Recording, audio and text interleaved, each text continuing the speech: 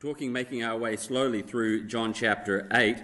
It's a long discourse by Jesus, which we've broken up into a couple of sections so that we can understand it and follow along with Jesus' thinking here and learn from it. And we've seen that Jesus has described himself, most likely in the context of the events of the Feast of Tabernacles, as the light of the world. Telling us that in him is life and joy and freedom and all that God has to offer in his goodness. But along with telling us that he is the light of the world and the life and the joy and the freedom that brings, he has also told us to not believe Jesus is to walk in darkness. And given us those two very different places, the light and the dark. And so Jesus talks more about that darkness and what it means to be in darkness. And he explains more of this. He talks about death, a topic that many people don't like to talk about. It's serious and it's sober and heavy very often. But we need to talk about it, and we need to see what Jesus says about this darkness. Years ago in the church I served in after I left here as a young man, things were happening around us. We needed to put up a new sign along the road they were building next to us. And we were talking with one of the men in the church, and he suggested a sign for us to put up on the side of the road. Said, so when you're driving this way and you're coming towards the church, the sign will say, "Come to church, Jesus loves you." On the other side of the sign, if they've driven past us, in their rear view mirror, they'll see, "Okay, go to hell then." We decided that probably wasn't the best sign to put up at the church and went with something different. But our passage today obviously doesn't take it that trivially as we look at what Jesus says about darkness and death. So Jesus has told us so much about salvation, and predominantly what he has told us about who he is and what he does has been very positive. Believe in me and there is life, there is freedom, there is joy, there is goodness, there is salvation. But here Jesus flips it and he turns the other way for us to see the negative side of salvation and what that means.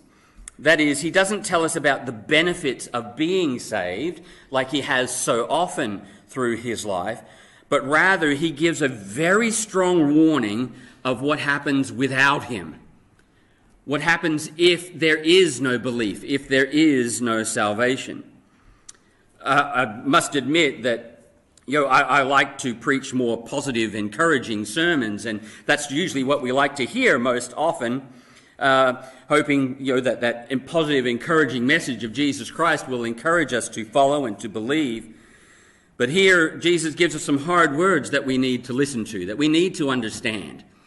Believer and unbeliever alike, we need to take the great gravity of these words and listen to the importance of what Jesus says. Now, if you miss anything, we're going to read this passage, and I'm going to tell you the key to it in just one moment. So let's read together from John chapter 8. We're going to begin in verse 21, and we'll read through verse 30. Then said Jesus again unto them, I go my way, and ye shall seek me, and shall die in your sin. Whither I go, you cannot come. Then said the Jews, Will he kill himself, because he saith, Whither I go, you cannot come? And he said unto them, Ye are from beneath, I am from above. Ye are of this world, I am not of this world. I said therefore unto you that you shall die in your sins. For if ye believe not that I am he, ye shall die in your sins. Then said they unto him, Who art thou? And Jesus saith unto them, Even the same that I said unto you from the beginning. I have many things to say and to judge of you, but he that sent me is true, and I speak to the world those things which I have heard of him. They understood not that he spake to them of the Father. Then said Jesus unto them, When ye have lifted up the Son of Man, then shall ye know that I am he, and that I do nothing of myself, but as my Father hath taught me, I speak these things. And he that sent me is with me. The Father hath not left me alone, For I do always those things that please him. As he spake these words, many believed on him. Let's pray. Our Heavenly Father, we thank you for the time to come to your word. We pray that these serious words would settle in our hearts.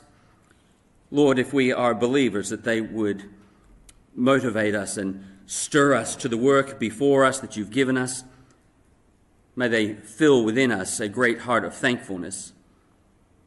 For those that may be in unbelief this morning, we pray that these words from you would stir within them the desire to know the truth, to be set free, to be released from darkness and into light. We pray these things in Jesus' name. Amen. So I'm going to give you an out here at the beginning. If you miss anything else I say this morning, and you tune out and don't listen to a thing I say after these words, please let this statement burn in your minds and do not forget it. I said therefore unto you that you shall die in your sins. For if you believe not that I am he, you shall die in your sins. If you hear nothing else this morning, hear those words. 3 times in this short passage, Jesus says those words. Verse 21 and twice in verse 24. Today we see the tragedy of rejecting Christ, the tragedy of darkness. And we begin, as we consider this, to see the darkness of unbelief. The darkness of unbelief, verse 21 and 22 say, Then Jesus again said unto them, I go my way, and you shall seek me, and shall die in your sin. Whither I go, you cannot come. Then said the Jews, Will he kill himself, because he saith, Whither I go, you cannot come? Here again, we see the Jews rejecting Christ, rejecting him and what he has to offer. And as Jesus shows, they continue to seek a deliverer. They've been looking for the Messiah, and Jesus has been telling them that he is the Messiah. But they continue to look, to seek that deliverer. And here in these short words, Jesus alludes to and speaks very briefly about his ascension into heaven, saying when he is gone, they will still look for the Messiah. They will still be seeking him and looking for the one, their deliverer. He came to them and they didn't recognize him. And Jesus is right. He left and we are still looking for a deliverer. The world is still looking for someone who will give them hope and rescue them from the tragedies of this life. Looking for deliverance from oppression, from deliverance from tyranny, from wickedness.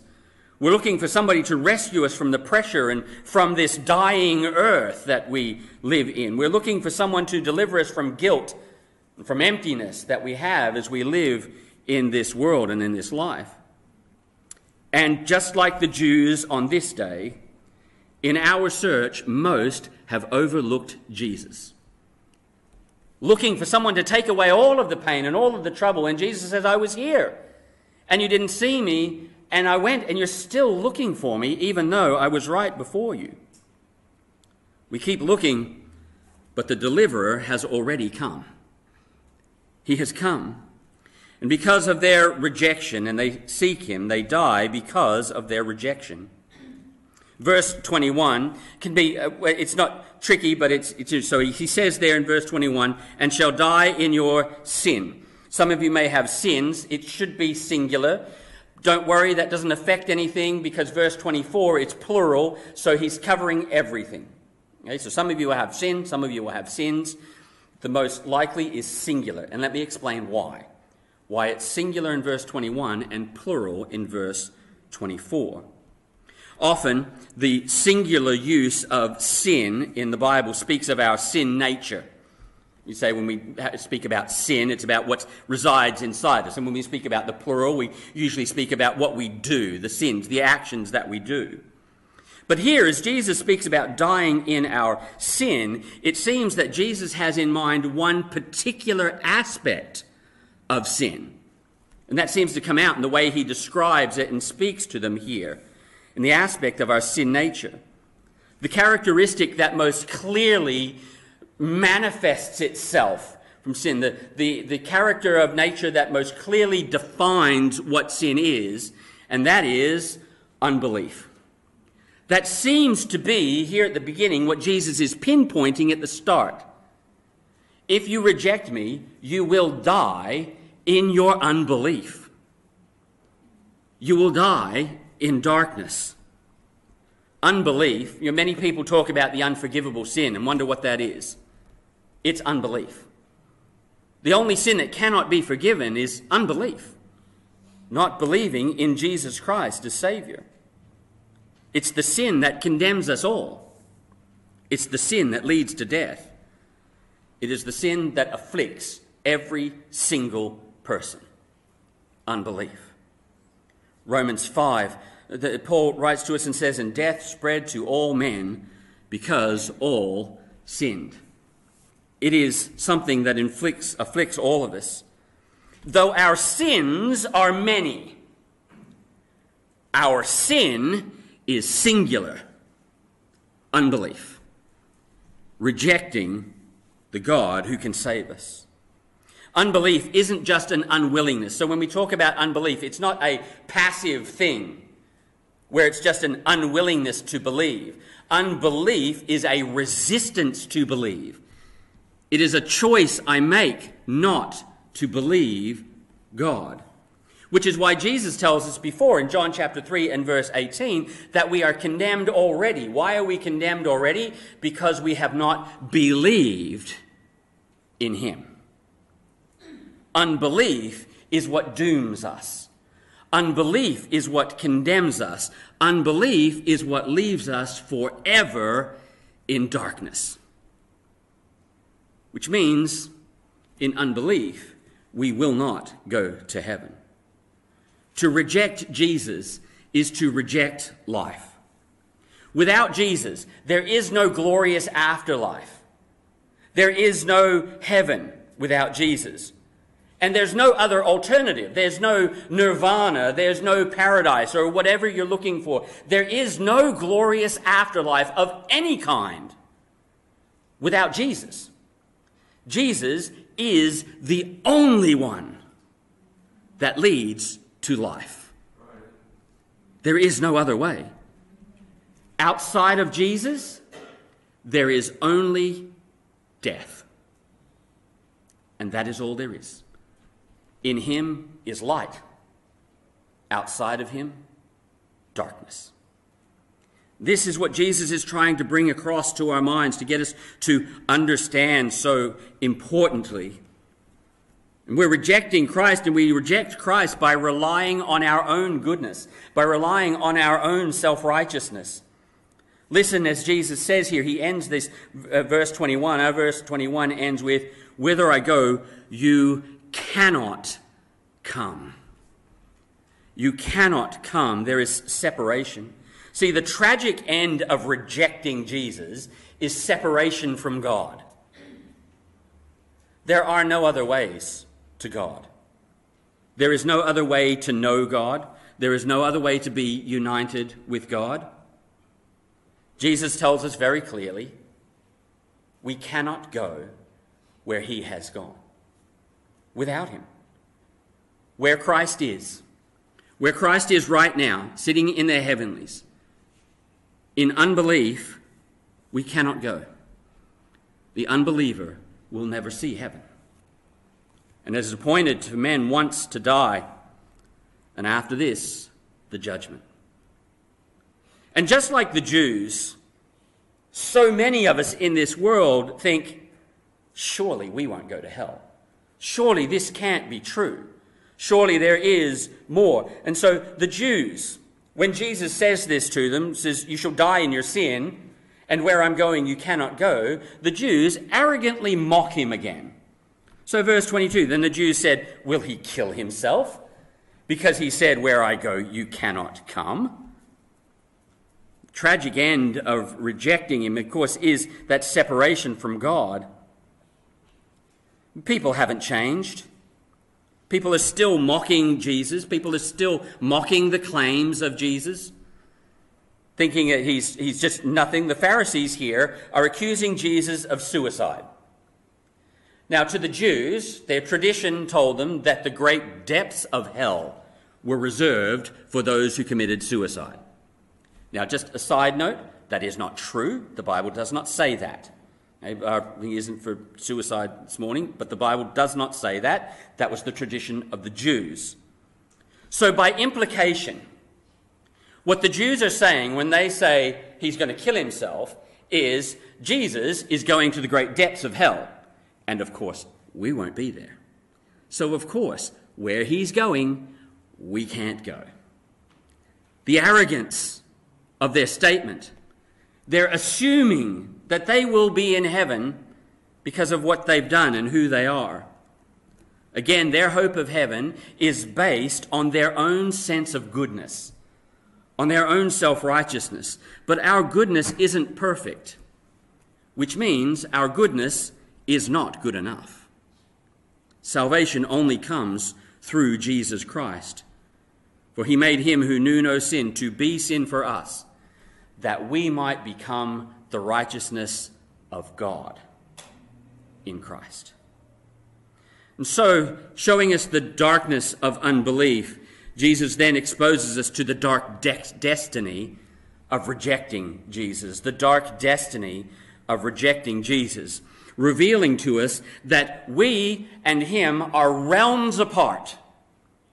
We are realms apart from each other. Jesus is heavenly. Verse 23, and he said unto them, you are from beneath, I am from above. Ye are of this world, I am not of this world. So Jesus ignores the ridicule, their arrogance of verse 22, where they talk about him. He just ignores it. He doesn't address it with anything. It's silliness to him, so he doesn't address it. And he talks more about what he means and pointing them more deeply to the truth of what he's trying to explain. The origin and the destiny of Jesus and the Jews, well, of people as a whole, are different. Jesus is God in the flesh. This has been a major part of what the Gospel of John has shown us. He is from heaven. He is eternal. When Jesus told us that he is the light of the world, we saw what he meant by that he is pure, he is right, he is holy, he is just. He is eternal. And because he is eternal, he can speak of eternal things because he knows where they are. And while Jesus is heavenly, he tells us, we are worldly. We are temporal and earthly. Jesus isn't of this world. He is outside of it. We are of this world. We're finite. We're temporal. We're bound in this world. And what that means, not only does it mean that we're finite and temporal, but because we are bound to this world, because we are of this world, it means we are corrupted just like this world. We live in corruption. The way of the world is contrary to the way of God. While he is light and life and joy and forgiveness and goodness and purity and holiness, we are selfish and envious and corrupt and phony and fickle. James tells us, do you not know that friendship with the world is enmity with God? Whoever therefore wants to be a friend of the world makes himself an enemy of God. And so the Bible is very clear. To be in unbelief and to live in a way that is opposite to Jesus doesn't just make us indifferent to Jesus. It makes us his enemy, in complete opposition to him. To live by the ways of the world is to live in opposition to God. And the way of the world and the way of God have two very, very different outcomes. And Jesus tells us that these two ways, which are realms apart, have very different outcomes, and to reject him brings death. Rejection brings death. This is the tragedy of rejecting Christ. And so, verse 24, he emphasizes it for us yet again. I said, therefore, unto you that you shall die in your sins. For if ye believe not that I am he, ye shall die in your sins. Just in case you didn't understand the seriousness of this, Just in case you didn't get what Jesus is trying to put across, he emphasizes it. He said it at the beginning, and he says it 2 more times. You will die in your sins. This time, as we noted before, this is plural.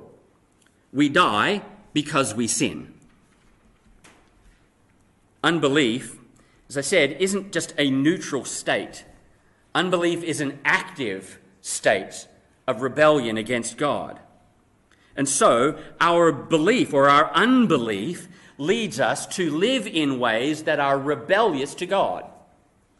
Because I don't want to believe him, I will not live the way he wants me to live.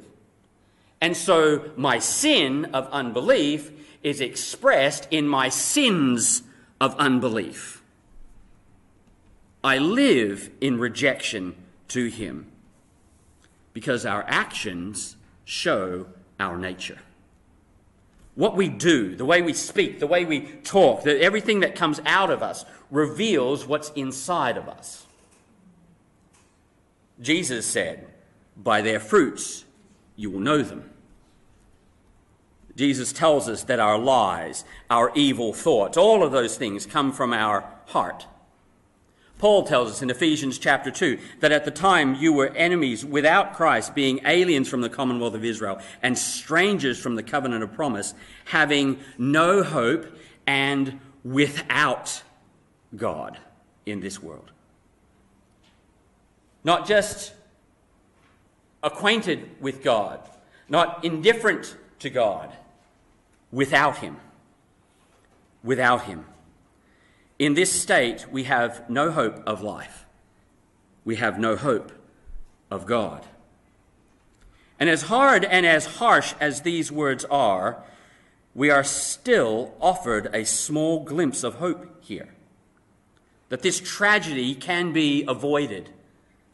That the tragedy of darkness and the horror of unbelief can be avoided.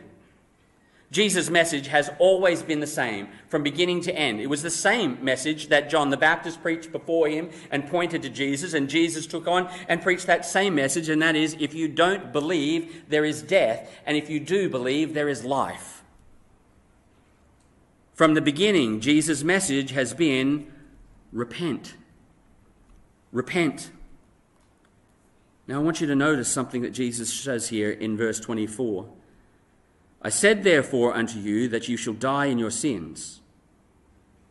For if ye believe not that I am he, you shall die in your sins.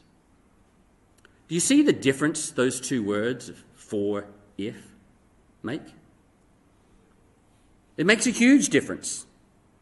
For if ye believe not, or unless you believe, you will die in your sins. That is the glimmer of hope.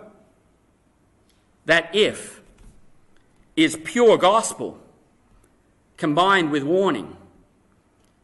That is, in unbelief, you will die. But if you believe, you will live. There is still a way to avoid the tragedy of death. One commentator I read on this gives such a glorious phrase in this regard. He says, if opens the door of life in the wall of sin. Salvation can come through Jesus, through him alone. Unwillingness to believe Jesus means there is no possibility of forgiveness. There is no possibility of life unless you believe Jesus for who he is. Believer, our message, our life as believers, our mission as believers hinges on that if. We're here to preach that if. You will die in your sins, but if you believe, you will be forgiven. That sin that separates you from God, that condemns you to death, can be forgiven. It can be washed away. It can be forgiven. It can be forgotten forever. Christ came not to condemn us, he says, but to free us from sin, to die for our sin. He was buried and he rose again that he could give us life. And so, as Paul says to the Philippian jailer and to his family, believe on the Lord Jesus Christ and you shall be saved. Or as Paul says to Titus, who gave himself for us, that he might redeem us from all iniquity and purify unto himself a peculiar or a special people, zealous of good works. We must believe what the Bible says about Jesus. We must believe that he is I am, that he is God, and that he is the Savior. Because in Jesus, the darkness can be lifted. The darkness is lifted by belief in Jesus. Then said Jesus in verse 25 unto him, or then said they unto him, who art thou? And Jesus said unto them, even the same that I said unto you from the beginning. I have many things to say to you and to judge of you, but he that sent me is true, and I speak to the world those things which I have heard of him. They understood not that he spoke to them of the Father. Then said Jesus unto them, when ye have lifted up the Son of Man, then shall ye know that I am he, and that I do nothing of myself, but as my Father hath taught me, I speak these things. And he that hath sent me is with me. The Father hath not left me alone, for I do all those things that please him. Jesus here, as he comes and he speaks to this truth, he is revealing the true Father.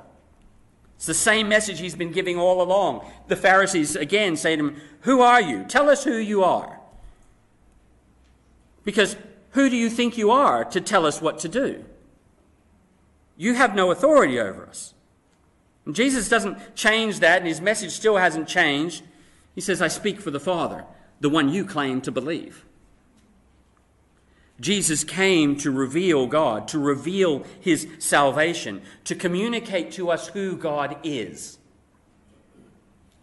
To communicate to us not only who God is, but who we are and why that matters. He came to bring us to repentance so that we could have restoration to that God. And in revealing the Father, and in doing what the Father has asked him to do, he will reveal the Son, the true identity of the Son of God. And how will that happen? How do we know who he is? And how do we know that who he says he is true and right and good? How do we know that Jesus is God? That he is the way of life? And Jesus answers, he says, who are you to tell us what to do? And he says, I came to do the will of the Father, and you will know I am right when I hang on the cross. The cross is the proof that Jesus is everything he said he was. They will know when they hung him on the cross that he was the Son of God. Jesus willingly laid down his life to pay for our sin. The cross reveals the Savior. The cross shows us that Jesus is not just a man. It shows that he is the Redeemer, the Deliverer, the Savior. The cross shows the glorious love of God. When we understand that without him we will die in our sins, his sacrifice is far more glorious. The resurrection, then, declares him to be the Son of God with power. And declared to be the Son of God with power, according to the Spirit of holiness, by the resurrection from the dead. His ascension, then, made way for the Holy Spirit to come and to empower his people and to convict the world of sin. The cross reveals the Savior, and in that Savior, the cross reveals the salvation that he brought. The cross proved that Jesus was all he said he was. When Jesus was lifted up, the world saw the Savior. On the cross, he was lifted up to die for you, to die for your sins. That's what 2 Corinthians 5:21 means when it says, and he who knew no sin was made to be sin. It And as Jesus knew no sin, but the Father attributed all of your sin to him, he bore it for you that we might have not our own righteousness, but his, the great divine trade. God takes my sin and gives me his righteousness. This is the glory of the cross. And at the ascension, which he has alluded to in these words, he was lifted up to intercede for you and me. The results of Jesus' words here: as he spake these words, many believed on him. They believed that he is the light of the world. They believed that he was from the Father. They believed that he saves from sin. They believed that Jesus was telling the truth. My role here today is simply that: to relay to you the words of Jesus. These words that I said at the beginning, and I said, do not forget these. And genuinely, if you hear nothing I have said in the last half an hour, hear again these words. If you do not believe that I am he, you will die in your sins. Hear his words. Believe that he is who he says he is. Ask him for forgiveness and turn from your life to follow him. If you turn from your unbelief, he will give you life. He has promised so. Let's pray together. Our Heavenly Father, we come before you in great humbleness and thankfulness. We come before you as believers, humbled that you have taken our sin and you have given us life. Thankful for the forgiveness and the abundant blessings that you have poured into us because you have delivered us through the Son. And this morning, as we believers sit together, our prayer is not only one of thankfulness, but of pleading for those around us that need to know you as Savior. Lord, may they hear your words. May they heed the warning that if we do not change, if we continue to pursue our own way and live in opposition to you, there is only darkness. There is only death. May your Spirit be at work amongst us this morning. We pray these things in Jesus' name. Amen.